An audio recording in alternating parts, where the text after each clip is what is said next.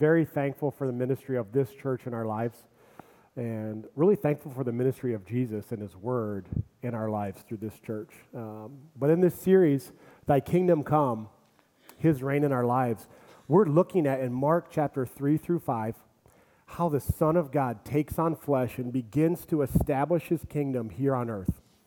And what does it look like when the kingdom of God begins breaking into the kingdom of this world, both in our world and also in our lives? But 2,000 years later, I think if we're honest, most of us are thinking, I thought maybe more would change than this. 40 million Americans in the last 25 years have stopped coming to church. It seems like every quarter we hear another story about a pastor, Christian celebrity who has decided to leave their faith.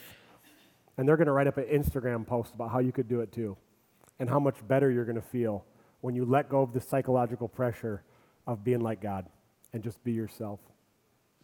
And if we're looking in our own hearts, sometimes we're thinking, I didn't think it was going to be easy to be a Christian, but I didn't know it was going to be this hard. Or maybe you're looking at your life and you're thinking, I just don't think God's word is making the kind of changes in my life that I was hoping it would when I started this journey with Jesus, right? If Jesus is who Mark's gospel says he is, how come his word doesn't do what we think it should sometimes? How come it doesn't change us the way we hoped it would? We're going to look at this passage in Mark where people are wrestling with the exact same thing, because Jesus took on flesh and he begins proclaiming the kingdom of God. He says, repent, the kingdom of God is at hand. It's right here. Believe the good news. And then he begins healing. He heals a paralytic and he says, son, your sins are forgiven. And the Pharisees start to lose their minds. And they're like, who is this? He says he can forgive sins. No one can forgive sins but God alone, which should have been a clue to them about who he was claiming to be. But they said, no way, we're out. And he goes, so you can know I have the authority to do what I say to forgive sins, rise, take up your pallet and walk. And instead of seeing like, oh my gosh, God's here, they harden their hearts. Okay? Then crowds start following Jesus. People are beginning to follow him. He calls Matthew a tax collector. This is someone who's turned his back on his culture. He's deciding to go with the Romans against his people. He's betrayed his people. He's betrayed God. And he's just taken their money, padding his income on the side. And we know this to be true because he throws a party after Jesus says, you follow me. And he's got a big house. And it's a big party. And he's got a lot of friends. And this is a very poor culture. So we know he's been pulling some money off the side, maybe a lot of money off the side. And Jesus says, you follow me. And Jesus comes and he's ministering to Matthew and his friends. And they said, this guy's a friend of tax collectors and sinners. And he says, I didn't come to call the righteous but sinners. Healthy people don't need a doctor, sick people do. And some people are hearing him and their life's turning upside down and they're leaving everything and following Jesus. And other people are saying, I don't want to hear this. This does not seem right at all. Okay? I don't think we can fully grasp how hard it would be for these first century Jews that some of the experts in their religion, the people who've given their life to understanding God's word, when God comes, reject him. They can't explain why he's doing what he's doing and how he's doing what he's doing. So they say, it has to be the power of Satan, which makes no sense whatsoever. Like, it has to be the power of Satan that's healing people and forgiving their sins. That's what it is. And they're saying, how can we destroy Jesus? And to answer, how can God's word not affect so many hearts? Jesus tells us what he does here in Mark chapter 4. So open up your Bibles to Mark chapter 4 and let me pray. God, I pray that you would open our eyes that we might behold wonderful things from your word. God, I pray you would give us ears to hear what you want to say to each of us through your word. In Jesus' name, amen. Mark chapter 4, verse 1. Again, he began to teach beside the sea, and a very large crowd gathered about him, so that he got into a boat and sat in it on the sea. And the whole crowd was beside the sea on the land. And he was teaching them many things in parables. And in his teaching, he said to them, "Listen, a sower went out to sow, and as he sowed, some seed fell along the path, and the birds came and devoured it. Other seed fell on rocky ground, where it did not have much soil. And immediately it sprang up, since it had no depth of soil. And when the sun rose, it was scorched. And since it had no root, it withered away. Other seed fell among thorns, and the thorns grew up and choked it, and it yielded no grain.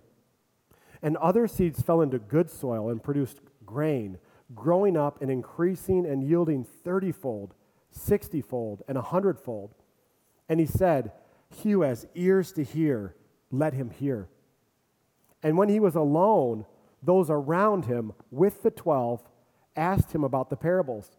And he said to them, 'To you has been given the secret of the kingdom of God. But for those outside, everything's in parables, so that they may indeed see but not perceive, and may indeed hear but not understand, lest they should turn and be forgiven.' And he said to them, 'Do you not understand this parable? How then will you understand all the parables? The sower sows the word, and these are the ones along the path where the word is sown. When they hear it, Satan immediately comes and takes away the word that's sown in them. And these are the ones sown on the rocky ground, the ones who, when they hear the word, immediately receive it with joy. And they have no root in themselves, but endure for a while. But then when tribulation or persecution arises on the account of the word, immediately they fall away. And others are the ones sown among thorns. They are those who hear the word, but the cares of the world, the deceitfulness of riches, and the desires for other things enter in and choke the word, and it proves unfruitful. But those that were sown on the good soil are the ones who hear the word and accept it and bear fruit, 30-fold, 60-fold, and 100-fold. This is the word of the Lord. Well, Jesus is teaching, and as we said, some people are mad, some people's lives are being turned upside down, and others just want to see what all the fuss is about, a big crowd of people. And Jesus knows so many people are coming that he actually pulls back and sits in a boat, because that's how big the crowd is. And he tells a parable. Now, this parable on face value is not super deep, right? Like most of your third through fifth graders could tell or understand this parable about seeds, right? Especially if they've ever germinated a seed in a wet paper towel in a little plastic bag on the kitchen counter, right? They know exactly what this means. And then Jesus sits down, and not the whole crowd isn't there anymore. It's the 12 and some who are with them. It's a little bigger group, and they're asking, what does this mean? And then he confounds us, and he shares this quote from Isaiah. And he says that they may indeed see but not perceive, and indeed hear but not understand, lest they should turn and be forgiven. We don't have time to get into everything about this quote, right? But what he's saying is, after Isaiah was called by God, and God said, who will go for us? And Isaiah said, here am I, send me. God tells him his ministry is going to be proclaiming the word of God to a people who don't want to hear it anymore. And one thing Jesus is doing at least is saying, don't be surprised that those people are still with us. Okay? That's one thing he's saying for certain. Now, this is confounding, and that brings us to the point of what's a parable. A parable is not an illustration that just makes everything clear. And it's not an allegory where we can just let our minds run wild and say okay, well, what's the bag the sower has the seed in, and what are the worms that are in the dirt, and what do the roots mean? And some of you love to have a great imagination and just really run wild, but it's not an allegory. We don't get to give our own meaning, and we know that because this one has an answer key. This is a teacher guide. Jesus tells us what it means. Now, the thing about a parable is, some of you have heard this, it's an earthly story with a heavenly meaning, right? But the problem is it's confounding. And its meaning lies below the surface. And it's not just that we grasp it on a cognitive level, but it messes with us. It's something that the more we wrestle with it, it affects us, not only what we think, but what we feel and what we do. To understand a parable is to be changed. So Jesus tells this parable, and the point is this. The reason people aren't responding to my word It's not the messenger. It's not me. It's not the one sowing the word. And it's not the message. It's not my word. The problem is them. And specifically, it's that they're not hearing what I'm saying. And so he talks about these four soils. Let's look at the first one. The hard heart. Jesus' reign is accomplished through hearing his word, but if you have a hard heart, you're not hearing anything, right? In verse 4, it's not soil at all. It says this, some seed fell along the path, and birds came and devoured it. And he explains this in 15. These are the ones along the path where the word is sown. When they hear, Satan immediately comes and takes away the word that's sown in them, okay? You guys ever overseed your grass? I try this. I have no idea why I try to do this every year, but I overseed the yard, and the seed's not expensive. You know this. It's not expensive. It's not inexpensive. And all of a sudden, there's birds everywhere. And they're eating all my seed that I spent a lot of money for, but it's not getting in because my backyard's hard. And what they're leaving behind is going to grow exactly what I don't want in my backyard, right? Some of your hearts are like this.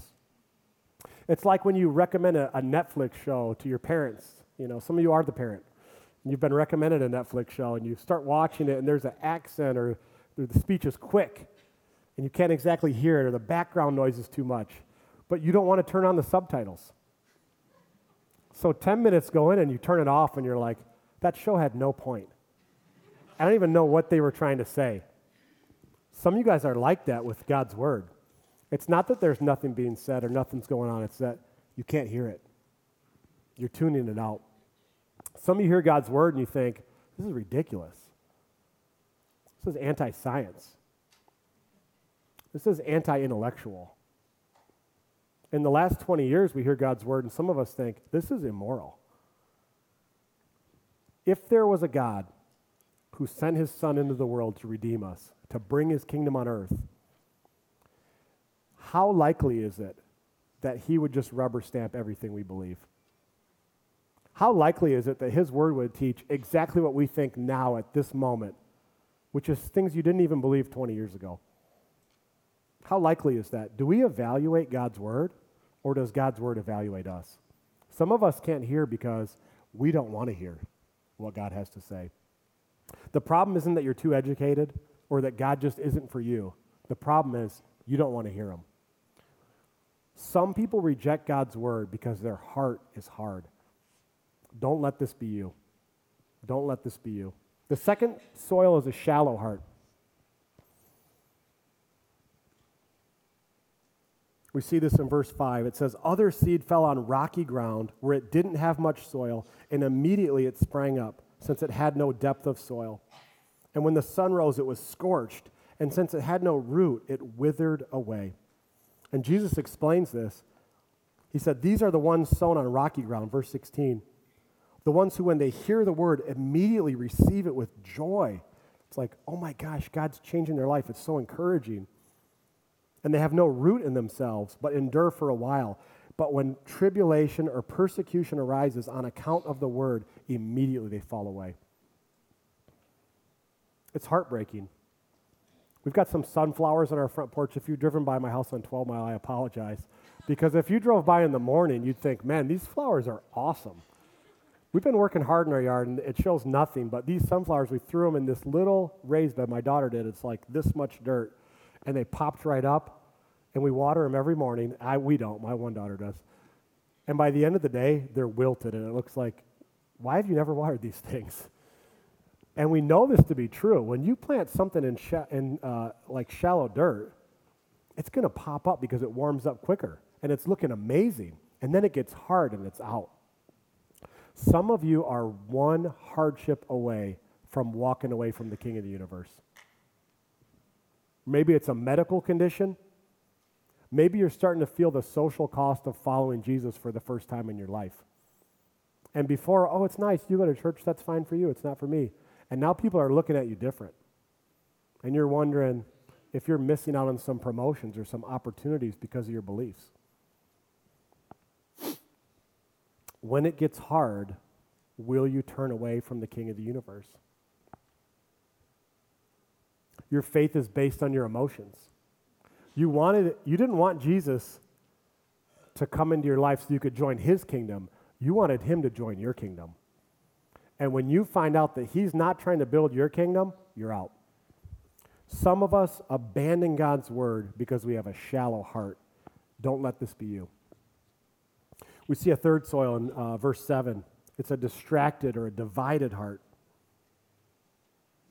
It says, other seed fell among thorns, and the thorns grew up and choked it, and it yielded no grain.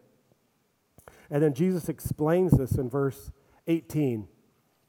It said, they are those who hear the word, but the cares of the world and the deceitfulness of riches and the desires for other things enter in and choke the word, and it proves unfruitful. This seed falls among thorns. It doesn't get enough nutrients, right?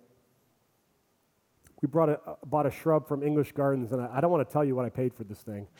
It's so little, but it wasn't cheap. And I put it out there, and this thing's supposed to end up being 18 to 20 feet tall and just shield me from the road. And I'm really excited for it.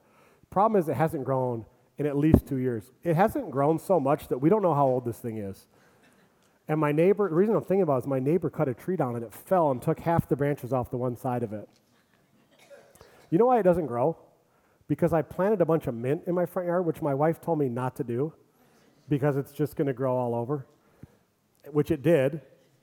And the mint is getting all the water, and the mint is getting all the nutrients, and the mint is growing. And my expensive little half shrub, nothing. Some of you are in the exact same spot in your faith that you were 10 years ago. You're not growing. Why? Because being a Christian is hard? Because our church doesn't have all the right programs for you? Because your small group's like hard to relate to and you can't get anything talked about because the kids are so loud and your house isn't big enough? No. It's because you're letting God's word be choked out of your life. There's so many other voices, you're not hearing it. You love a lot of things. You love God, but you love a lot of things. Our work's important. Colossians 3:23 says we should work with our whole heart as if working for the Lord and not for men. Work's important. Money's important. Paul says this, if anyone doesn't provide for his household, he's denied the faith and is worse than an unbeliever, 1 Timothy 5:8. So work's very important, right? When somebody prays like, Lord, give us this day our daily bread, Martin Luther said God provides through our work. God provides by somebody who was at a seed company and a farmer who planted the seed and somebody at John Deere who engineered the tractor and the combine to harvest it, right? And then somebody designed a truck to get it to the bread baking company and to get it to the grocery store and your car to get it back home, right? So work is very important. The problem is if we make it as important as God in our lives. Proverbs 30:8-9 says this, give me neither poverty nor riches. Give me just enough to satisfy my needs. If I grow rich, I may deny you and say, who is the Lord? And if I'm too poor, I may steal and thus insult God's holy name. I mean, some of us have been poor, and we know there's nothing overtly spiritual about wondering, where's my next meal going to come from? How am I going to pay this bill? Right? So we're not saying, God's word is not saying be poor. But also, it's not saying being rich is wrong, but it's saying it's dangerous. Because we may get to a place in our lives where we think, I did this. And I don't need God and I don't need anybody. And in fact, in our culture, that's a definition of success. For me, growing up with very successful, hardworking parents, some of the most successful people are working twice as hard as the rest of us. And they can think, I did this. But when you're growing up that way, you're thinking, we don't need God. It makes it challenging, right? It's deceitful, the deceitfulness of riches. It promises happiness. If I just had a little more, how much we all want is a little more than we have now, right? That's where we're at. A little more. If I had a little more, then I'd feel happy because I could have that thing instead of this thing. It promises security. If I had this, I would have no problems and nothing could shake us. It promises significance. Man, if I have that many zeros, I don't care what you think about me because I'm a big deal. I'm significant. And if we're honest, a lot of what can drive us is the deceitfulness of riches. Because our riches offer something that only God can give. Only God can give us happiness and satisfaction.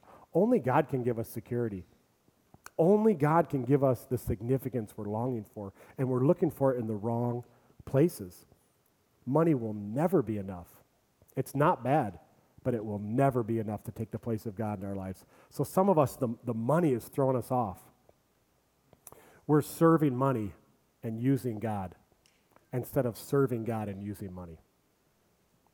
Some of us, it's the cares of this world. A couple years ago, I was asked to plant a church. And they told me, you need to do it now. Because of your age, when you're planting a church, you're going to reach people 5 to 10 years younger than you and 5 to 10 years older than you, most naturally. And the problem is people 35 to 50 don't go to church. And I was like, why is that? And now that I'm getting to be in that age range, it's our kids. It's our kids' sports, activities, the cares of this world. For our kids to have the same life that we had one generation ago, even half of it costs 10 times more, financially and with our calendars. If we looked at our calendars and what's pulling us from having ourselves seated here on Sunday, hearing the Word of God, it's the cares of this world at times, and wanting to give our kids those. And I am wrestling with this with you. The problem is we don't want to get our walk with God so choked out that we don't grow because we're not listening to His Word. Some of you haven't abandoned God. You haven't rejected Him, but you're not growing because you're not hearing Him. You're not growing because you're not hearing Him. Brings us to our last soil, which is a good soil, a fertile heart. A fertile heart. Look at verse 8. It says, the other seeds fell into good soil and produced grain, growing up and increasing and yielding 30-fold, 60-fold, and 100-fold.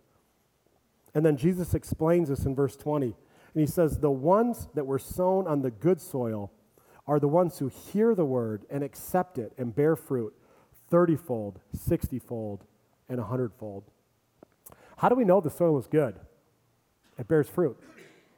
You plant it like a grain of wheat, and the plant grows up, and you're looking for the little grains on each side of it.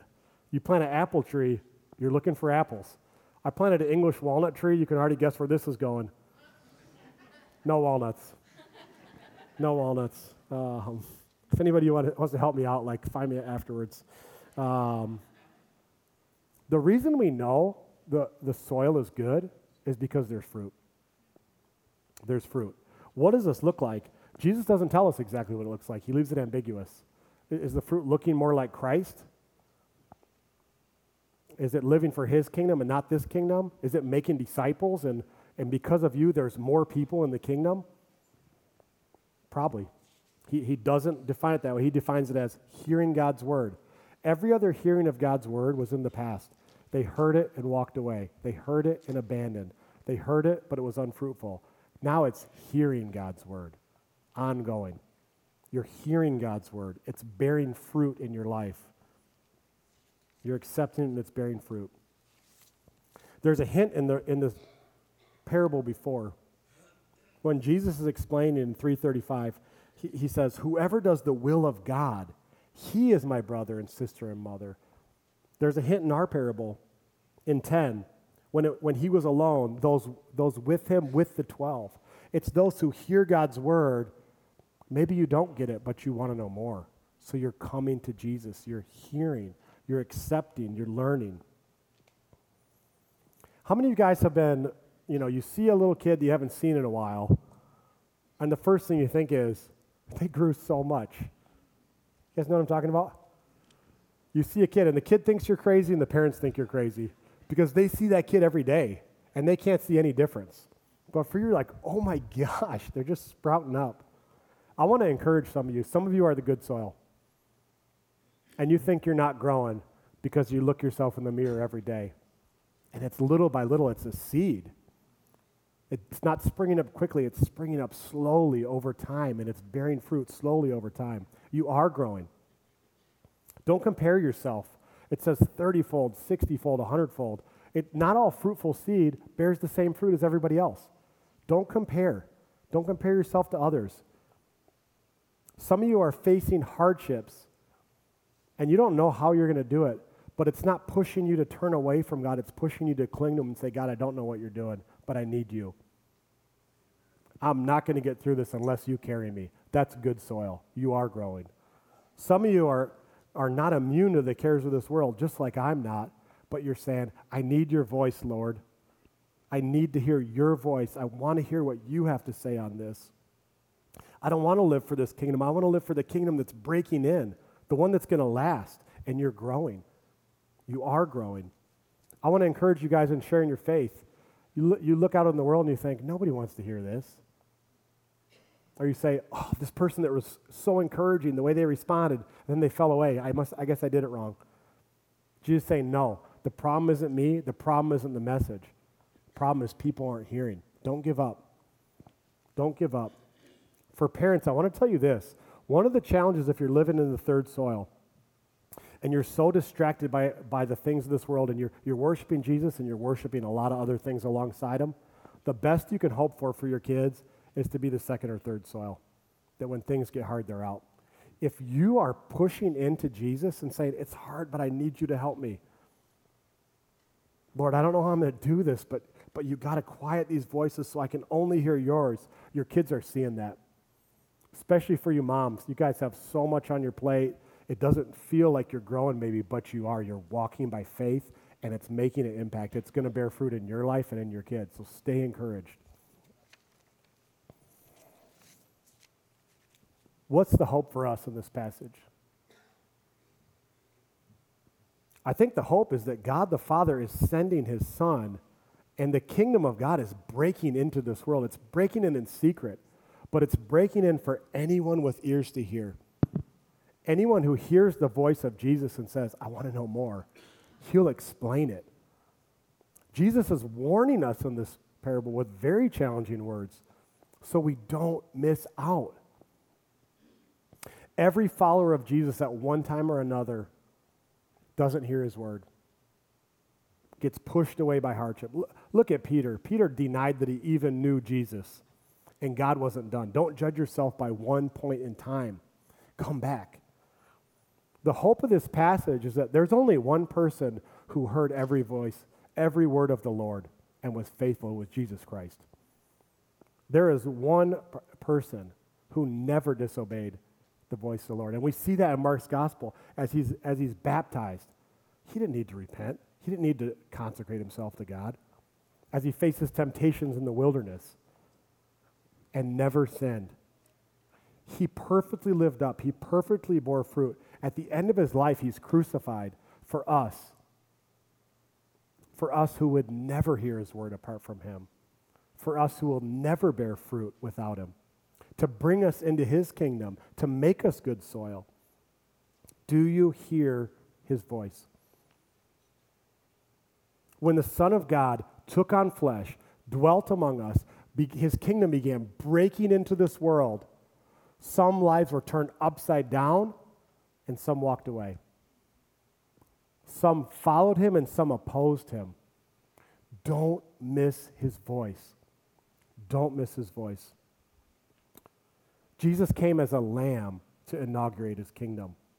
There was a time when it could be rejected. There was a time when his voice couldn't be heard. When he returns again to set everything right, it will be as a lion. Everyone will hear his voice. Every knee will bow, but it will be too late to repent. It will be too late to hear his word. Don't let that be you. If you hear his voice today, don't harden your hearts. Let me pray.